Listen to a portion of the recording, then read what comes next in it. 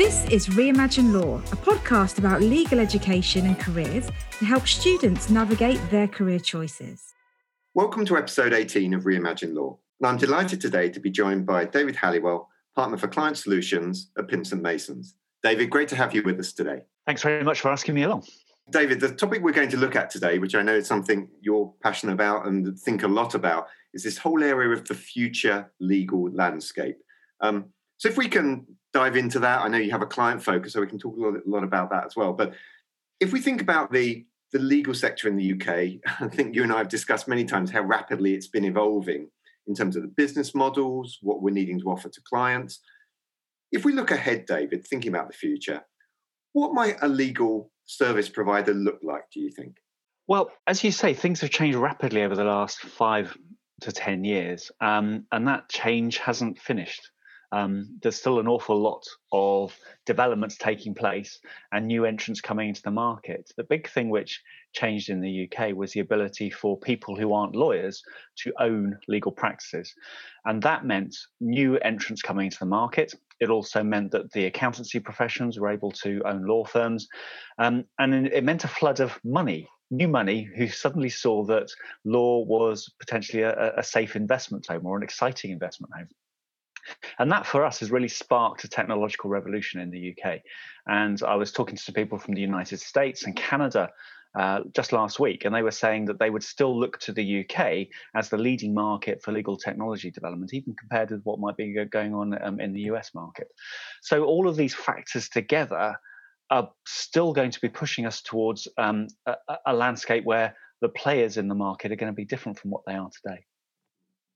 That's really interesting, as you say, especially to hear how people in other countries are looking at it. Is that partly driven, do they see us moving ahead and being fast moving? Is it partly that regulators' perspective that they've said almost, okay, we'll let the market be a bit more open here to different ideas? Absolutely that. And other countries are taking two approaches. Some are looking at us quite enviously and saying, well, it'd be really good if we had that deregulation and more competition coming in, because that would provide the spark for us. And there are some jurisdictions which are still very cautiously preserving legal advice to lawyers and stopping the threat of other people coming in. So you have these two different drivers. So I think the UK market is a bit of a guinea pig in that sense, and other people are looking to see what's going to happen in the future. Very interesting. And I guess one thing that's come into that, you mentioned the big four. You know, I'm conscious we could talk a little bit during the podcast about your career though as well, but almost that multidisciplinary aspect to it, which I think you've hinted at there, as you say, firms are thinking about different structures. How's that played out in your own firm, or perhaps the addition of different disciplines rather than just, you know, the practice groups and everything? What's become different and more broad, perhaps? So we've been thinking for a long time about what it is that our clients actually need. Everything that we do is led by client need and client demand. And we realized quite a long time ago that clients are coming to us for a solution to a business problem. They're not coming to us with a legal problem. They've got a business problem which has some legal aspects. So we have some legal skills which we're able to bring to bear to try and help solve that business problem. But there are other skill sets which we can bring in as well to support that delivery of a legal solution. Now, we're not, as a firm, thinking that we're going to go and compete with the Big Four and open up an audit practice or a big consulting practice in the way that they are. But there are other skill sets which we can package together with our legal skill sets to deliver a more rounded solution. So, for example, we have had for a long time pensions experts, not lawyers, but pensions experts working with our pensions team, who are giving a different range of advice to our clients when they're looking to structure their pensions. We've had forensic accountants who've been working with our litigation colleagues, and they've been assisting with fraud investigations. They've been looking at the quantification of loss when we're making litigation claims, and they've been part of our teams for a long time. So we're now starting to expand that further. Project managers are coming in. We've got a really successful legal project management team, specialists whose skills are complementing our lawyers. We're now bringing in more technologists. We have a diversity and inclusion practice. So those are people who are advising clients on their own diversity and inclusion strategies. And that sits alongside our employment team. So how can an employment team advise a client more broadly about its approach to the way it manages its people and manages its talent? That's really interesting, that last one, just to pick that last one, David, because what that says to me is that you need, I'm thinking about skill sets as we always do for our listeners, that's needing to have perhaps some broader awareness, to ask some broader questions, to engage with clients, as you say, in a quite broad way? I think it's partly bringing different skill sets and different questions in, absolutely that. But there's also a different way of approaching problems. And this is something which I know that you're very, very interested in. But what we're increasingly discovering is that lawyers have a particular mindset and they will approach a problem in a particular way. But for us, that experiential diversity, that diversity of thought, and bringing those skills into trying to solve a client problem is just as important as the ultimate skills in terms of the delivery. So problem solving and the skills you have around that is an absolutely critical skill for us. I mean, that touches on something perhaps we can come back to later, which is that whole thing of how do we educate future folk to go into an environment like that, because it's not just as you say, quite a linear skill set or expertise. I think, as you and I have discussed before, there's the thought that, as you say, it's a business problem. So actually what I'm not looking for as a client is just a technical point solution always. I loved your example there of the diversity and inclusion, as you say. So the employment team might be working with them, but actually, what about the wider strategy? What is the business issue, as you say, about broadening their talent pipeline in the client or something like that they're working with? That's really interesting. We're increasingly finding that clients like us are purpose-led, and they're looking at their wider engagement with their stakeholders. Those could be people within their business, they could be their own customers and supply chain, or they could be their wider communities. And for us, we need to help our clients further their own purposes. So rather than just us say, well, here's a business problem and we're going to give some legal advice in isolation, we need to be able to take a step back and say, well, what are the wider objectives which that client is trying to achieve? And how can we structure our advice, structure our solution to help them further that wider purpose? And one thing I think we're emphasising here as we go along, David, is almost that partnering with clients and that sort of depth of conversation that we're having with clients. And you said to me once before, I love the phrase you used about co-creating solutions with clients. Are there some examples there that you could give us on how that's working in the firm?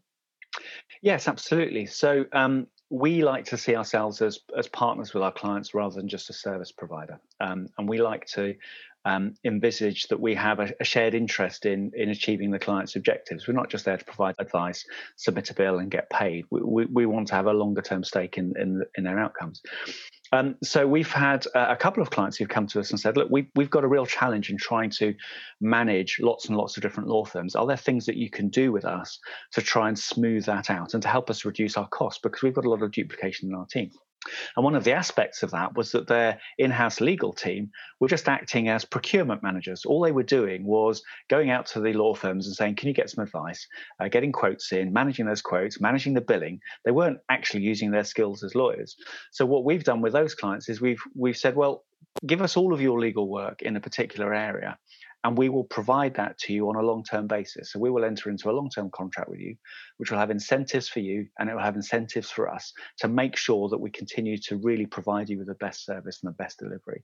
And that's enabled them to not worry about all that admin about managing a panel of law firms. Their lawyers can go back to being business advisors. They can spend more time with the business rather than time with law firms. And that for them has really, really helped them solve that challenge. How do they develop the careers of their people? How do they provide a really focused business solution for their internal clients? And how do they reduce their legal costs? So that sort of partnering on a long-term basis is essential to being able to do that. Something you touched on there, we started to talk about careers. We've hinted a bit already in this discussion around skill sets. I did a chapter in a book recently where we talked about sort of broader skill sets. What do the skill sets of the future look like? And again, thinking of our listeners here, how do you see that in the future, David? Especially given all the, as you say, the breadth of service that you're now offering through the firm. What does that mean for people coming into their careers now, skill set wise? Well, I think people can have careers in legal practice without being lawyers. So I think there's a really interesting opportunity for people who are coming from other disciplines who might think, well, I could go into the Big Four or I could go into a tech company, but actually some of the skills will be highly relevant to a law firm as well. So don't think a law firm is the only place to go if you want to qualify as a lawyer. There are other ways in which you can add your skills there. yes, we will need lawyers, and we will continue to recruit a lot of lawyers. That's going to be our fundamental basic service line, is providing legal advice. But we need those lawyers themselves to be open-minded to pursuing other skills as well. So yes, we have professional legal project managers, but our lawyers, each of them, need to be good project managers because they'll be involved in that. We have technologists. We don't need our lawyers to be able to code. If some of them can, that's an advantage, but we're not going to be providing coding training for all our lawyers. And partly that's because we have specialists who do that, but also because a lot of the technologies that we're deploying now are configurable. So yes, we might need people who've got an understanding of IT, which will allow them to configure existing technologies, but that doesn't mean that they need to be able to code. So there are things which are happening in the firm which can support people with other skill sets. Yes, we need our lawyers to have an open aperture, to be thinking about other things which they could add to their portfolio of skills. And together with specialists and then with a broader skill set within our lawyers, we think we've got the full range of things that we'll need to work with our clients. I think that's really interesting. And one trend I've noticed, Ed, I can't remember if I've said it to you in the past 5, 6, 7 years, is it seems that we've gone through a phase where, as you say, it was more of a linear path and then people spread out as the firm started to invent these different areas in their businesses. But I think, as you said, what I think we possibly go towards is this situation where, as you said, right from the beginning, you can actually have a career path. So I think you get more multiple entry points possibly for careers, which is interesting for our listeners possibly. Yes, and we're finding that we're recruiting a lot of people otherwise than from law firms. So people who've worked in banks, people who've worked in technology companies, people who've worked in other sectors. And again, that all contributes to this idea that we have experiential diversity and diversity of thought. If everybody has always only ever worked in a law firm, then you're only going to have really one approach to doing things. If you've got teams who've come with very different backgrounds, either at graduate level or people who've been working in other industries for a while, then you're definitely going to end up with more creative solutions for your clients. That's really interesting, David, as you say, that whole thought of skills, how that links to career paths, what you're building in the firm. I'm conscious as well, there's almost the business model, and people have talked about the pyramid of a firm becoming more like a diamond. Do we have different almost employment relationships with people? Does that mean in the future people will have the chance perhaps to move around employers more often, or will that be almost the offer that you can be linked to us for a project, but then you can, it's not an open-ended thing? How do you see that? Because that's been a really interesting shift the last 2 or 3 years. When I very first started as a lawyer myself, back in the 90s, one of the very first things the partner I was sitting with said was, the problem with being a lawyer is you're either too busy or you've not got enough work.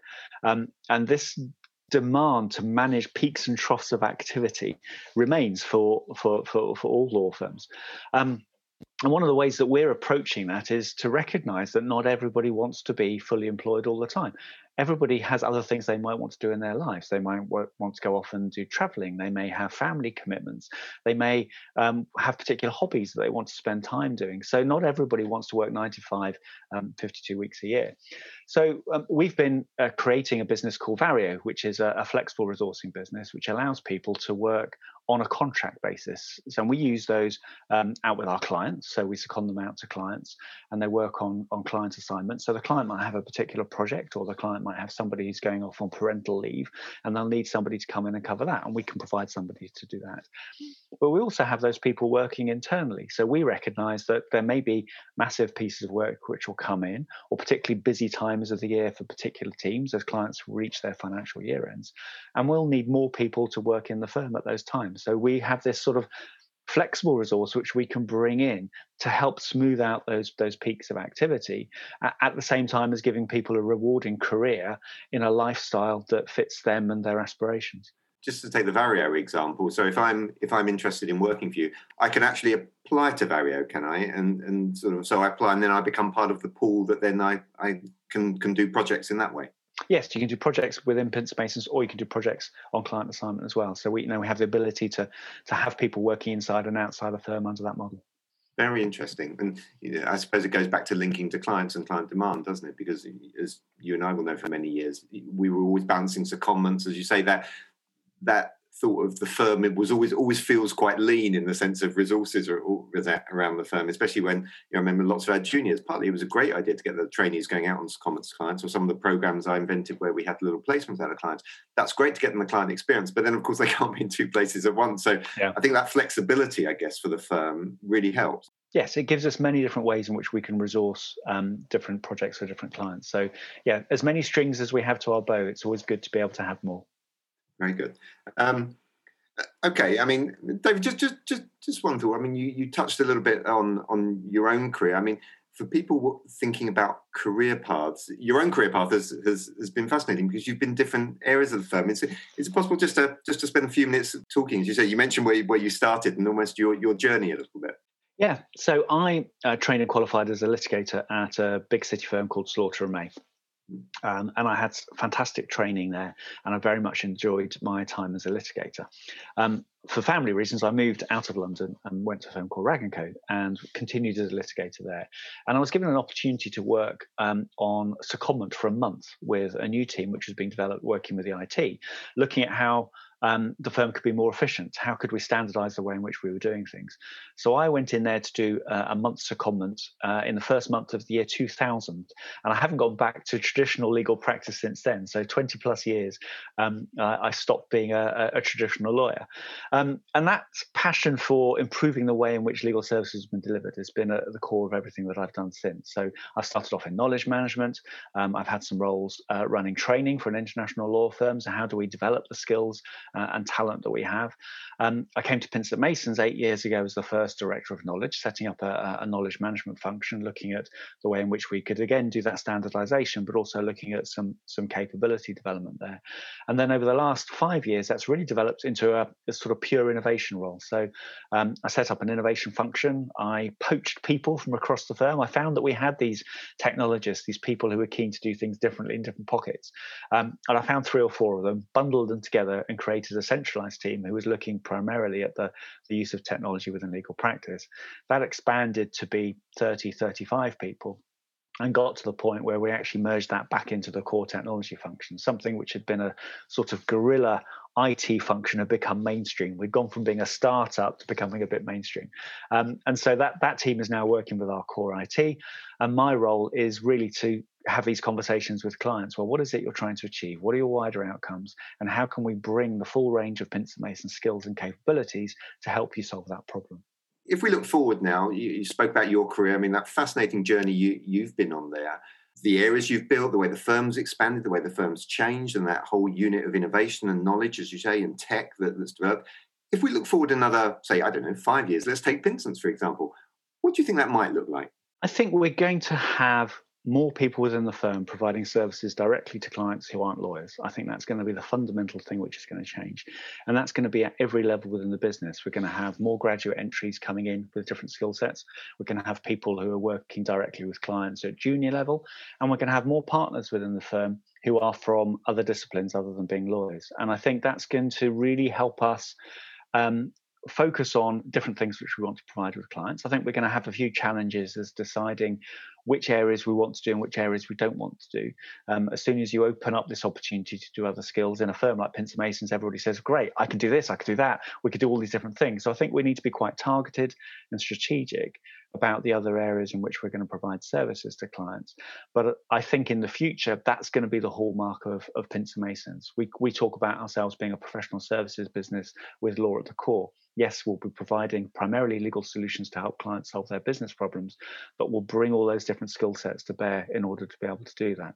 I'm hopeful that it'll be a successful journey and that we'll have captured this spirit which we've got at the moment, which is everybody wanting to do things better, both for us and for our clients.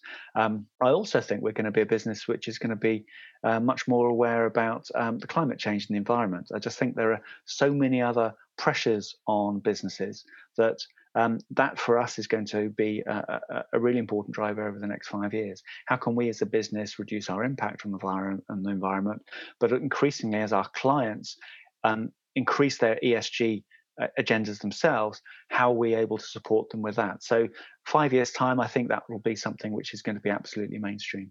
So, David, what I heard you just say there was actually it's interesting because you're building, again, the firm's agenda around your client's agenda as well. And that alignment point, as you say, around environmental, social governance issues becomes really critical. And we always used to talk when I was in the firms about how can we connect with clients on a values level.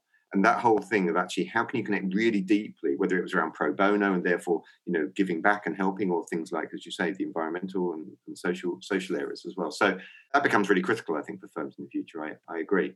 If we were to give people, some of our listeners, a few tips of things they could think about, what would we say? They were probably at the very beginning of their careers, people listening to this. So what would be a couple of tips we could give them, do you think? I think the first thing is to be curious and to read widely. Find different topics which you're interested in, which might be adjacent to law. So if you're interested in being a lawyer, think about the other things which are parallel to that. Look at some of the things which other consultancies are involved in. If you're interested in a particular area of law, so for example, you're interested in litigation, well, think about the different skill sets which go around that. Or if you're interested in corporate work and M&A, think about the different skill sets which are involved in people who are delivering a piece of M&A work. And then explore ways in which you can develop some of those skills yourself. So do you need to increase your financial awareness? Do you need to get a better understanding of the way in which a loss is calculated? Do you need to think more about the technology which can support those different things? So don't just focus on the legal aspects of what you're doing. Find other ways to open your aperture. One thing that I would recommend, if you can do it, is to read The Economist. For me, that's a great source of inspiration from other industries and other sectors. And that, for me, would be my top tip. If you can read The Economist and spend a few hours a week looking at that, that would be a great source of inspiration. Very good. And I think one thing you've hinted at there, David, and we've talked about throughout the podcast, is this thought of almost be quite open if you're listening to this, and you might be a scientist or you might be wherever you might be, that actually there could be very interesting opportunities in the legal sector as well. Yes. I mean, look at it the other way around. We have a lot of people from a scientific background who've come into our life sciences practice, helping our clients develop pharmaceutical products. And people, again, with that experience coming in, are able to provide a completely different sort of advice to our clients. So, yes, if you are in a STEM study at the moment, think about ways in which you could bring those skills into a law firm, because we're increasingly keen to have people with those backgrounds working with us. Very good. David, that's a great point to end on. Been a real pleasure. Thank you very much for joining us today, and good luck with the next phase. Thanks very much, Nigel. It's been a pleasure.